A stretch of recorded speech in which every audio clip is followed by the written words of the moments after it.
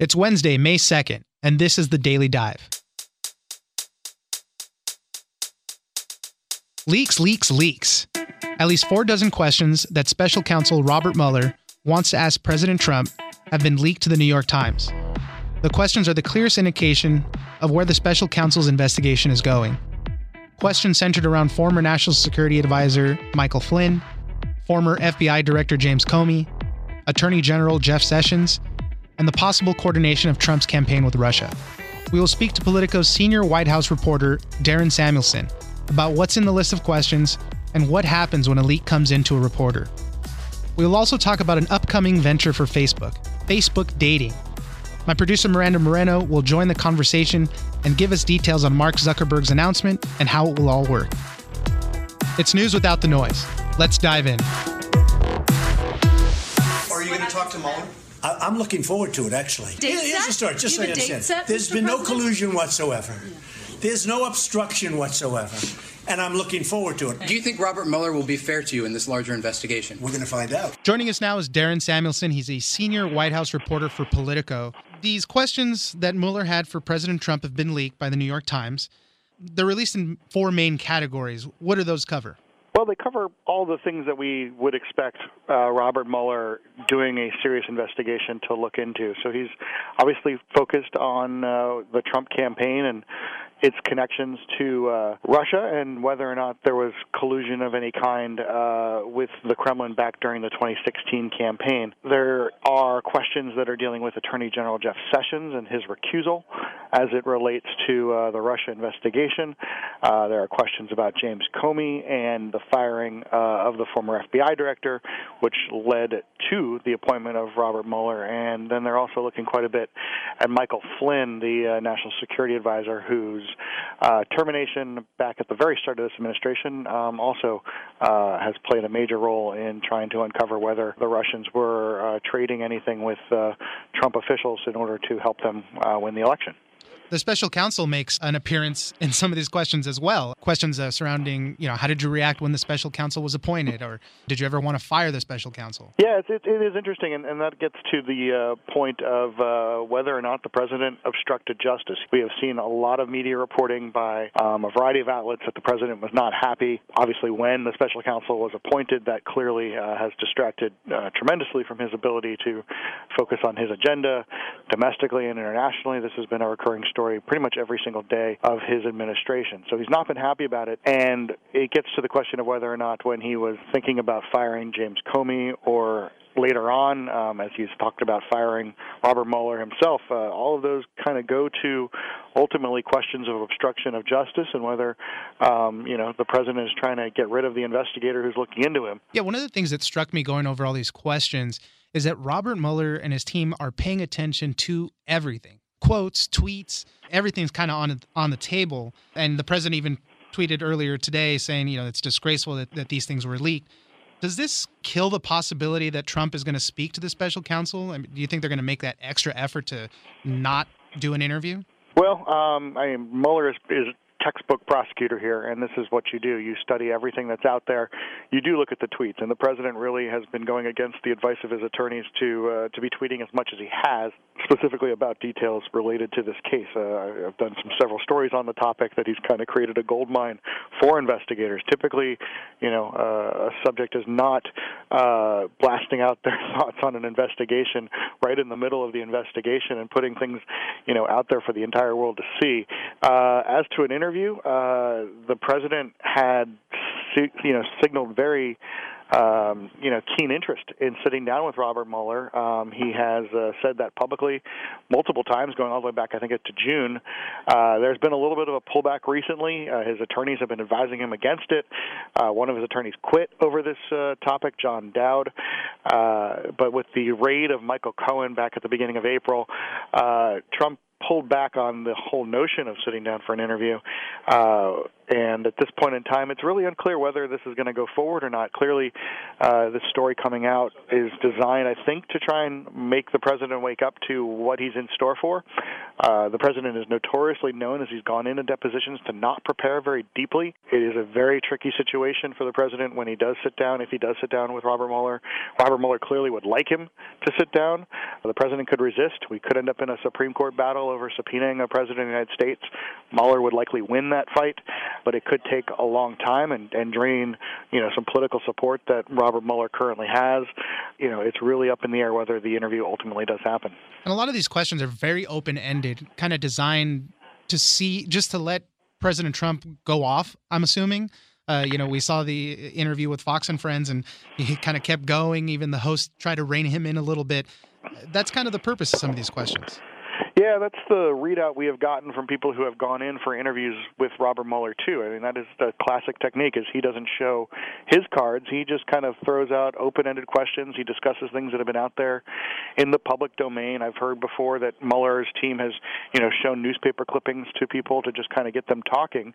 Mueller doesn't necessarily want to show his cards. He doesn't obviously want to be talking to or giving too many signals of what he knows, because people leave these interviews and they can talk to the reporters, they can talk to the press, they can go on camera and talk about these interviews, and Mueller doesn't want his evidence getting out there. So, the fact that we kind of have seen this list of questions that are largely from the public domain, but clearly things that he's interested in, isn't very surprising in some respects, except for this one really interesting question about Paul Manafort and the connections he might have to Russia with respect to the campaign. That one kind of stuck out for a lot of people looking at the questions. What's in that question specifically? It was a question asking, what I think the president might know about Paul Manafort's interactions with Russia to help them out in the 2016 campaign. And Manafort, as we know, has been charged not for collusion, but for a lot of personal financial problems that he's alleged to have engaged in, and he's facing trial here in July. So at the same time, there's this other story with Paul Manafort and his ties to Russia, his ties to the Ukraine, and his time on the campaign was at a very critical moment during the Republican convention, in the final weeks as he was thwarting sort of attempts by Ted Cruz to take the Republican nomination away from him. It's during the WikiLeaks period when Donald Trump, invites the Russians to go and hack Hillary's emails. And I think the outreach as well from the Russian lawyer to Donald Trump Jr. Paul Manafort was in that meeting. So there's a lot of questions sort of about Manafort and Russia that really haven't been answered, or really a clear signal of where Mueller was going, and this question just kind of sits out there.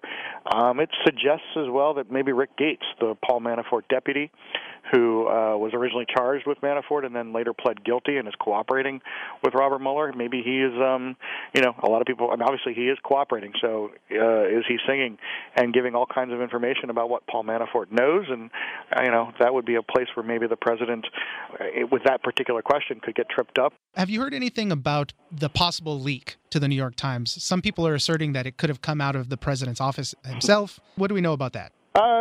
This is a parlor game that happens with every single story. A lot of people are trying to guess where this comes from. I think the way the New York Times story is written, they say that it's not from the Trump legal team. That can send you in a million different directions as a reporter who tries to match something like that. It's almost impossible at that point to really deduce where a leak comes from. And, I've seen a lot of speculation about what the leak was designed to do. I would chalk it up to just good old-fashioned shoe leather reporting by the Times. How does a leak work? I mean, somebody has something, they contact you. Obviously, sources are protected, but, what happens in that exchange? Well, it depends. There's a million different opportunities and places or how this plays out. As I said, sometimes you're just doing your reporting and you're calling a lot of people, and you stitch things together through multiple places.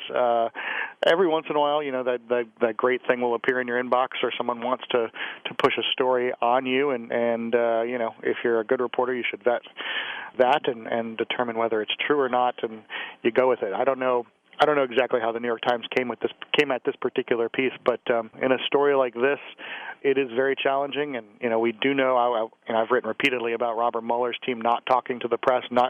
They are not commenting. They're playing it by the book. So Oftentimes in these cases, it is the case that defense lawyers who are free to talk will talk to reporters, and they will do it on background with attribution that can be kind of fuzzy, and then you can end up in a situation like we are this, where the president is blaming leaks for something where I'm not going to say that the Trump team leaked this, but if they did, and the president is sort of able to sort of turn the fire around, but maybe that's just really for the court of public opinion more than anything else.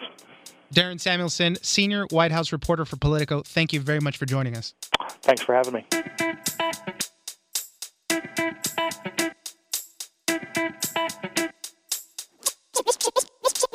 Did you know that 1 in 3 marriages in the United States start online?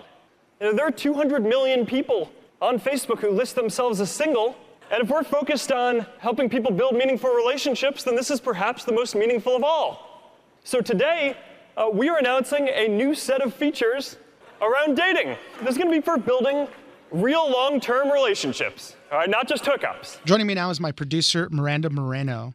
Facebook had their annual developers conference, F8, yesterday, and they announced an interesting new feature, a dating feature. Tell us a little bit more about it. Watching Mark Zuckerberg's announcement, he said that there are 200 million single people who use Facebook, and he's trying to find a way to compete with the major dating apps. And what he wants to do is have users set up a dating profile using their first name that the company said won't be visible to their friends, and it's not going to show up in anyone's newsfeed. So it's not going to say, Oscar is on the prowl. Oscar's looking for a girl. Hey, I want my privacy. So. Exactly.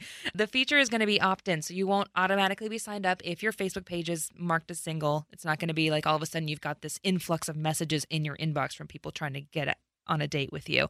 And users aren't going to be matched with people they already know. So there won't be the dreaded ex-boyfriend or ex-girlfriend scenario where they show up in your dating profile options. And this is part of a bigger effort from Facebook to get people to spend as much time as possible in Facebook. This is part of a trend for them, that they've been developing these services based off of a lot of other apps that are already going down. I know they have job postings.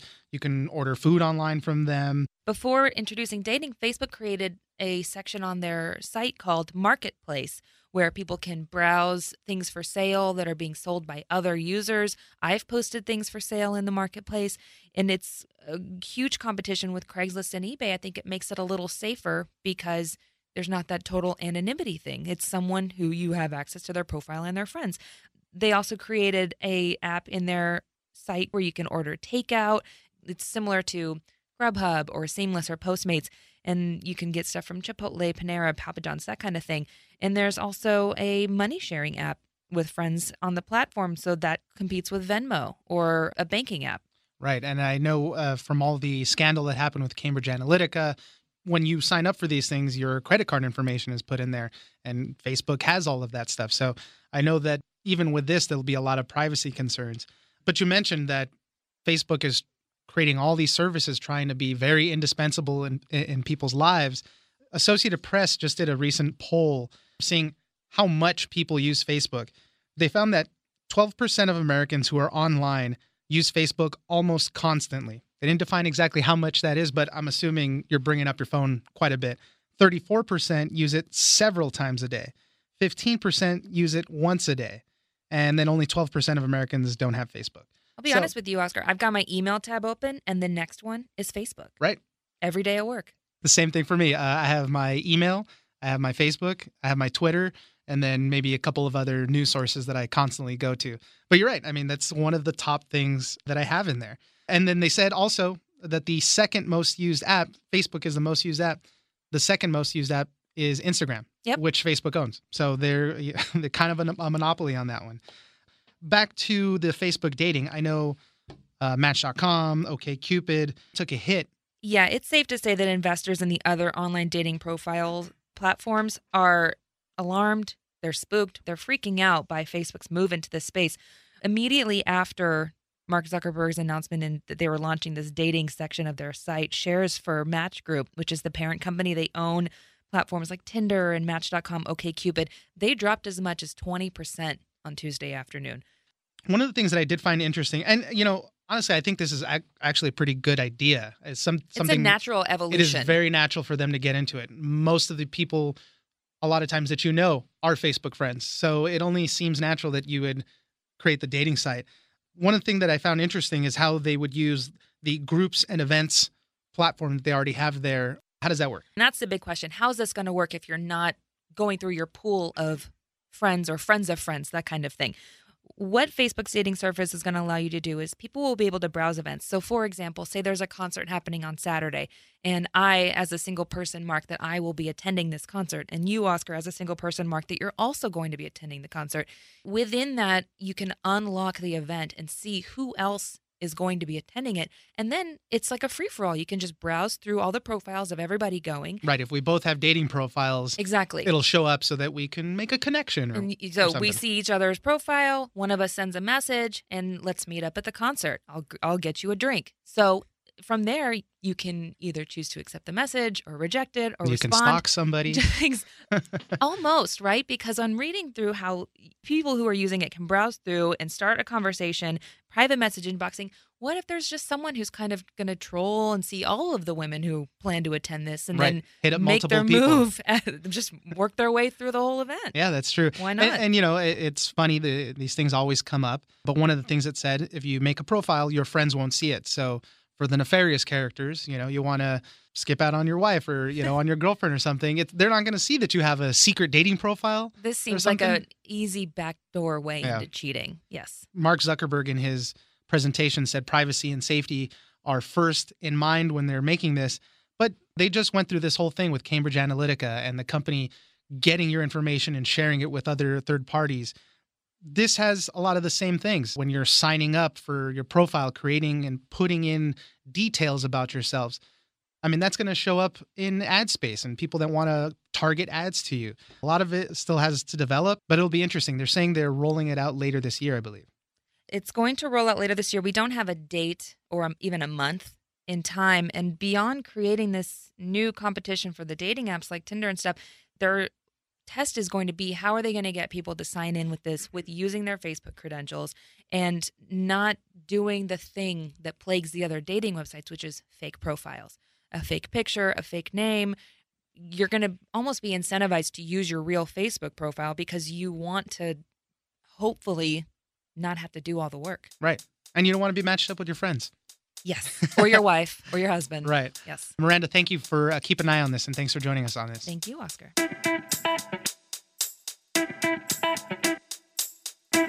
All right, that's it for today. Join us on social media at Daily Dive Pod on Twitter and Daily Dive Podcast on Facebook. Follow The Daily Dive on iHeartRadio or subscribe wherever you get your podcasts. The Daily Dive is produced by Miranda Moreno and engineered by Tony Sorrentino. I'm Oscar Ramirez in Los Angeles, and this was your Daily Dive.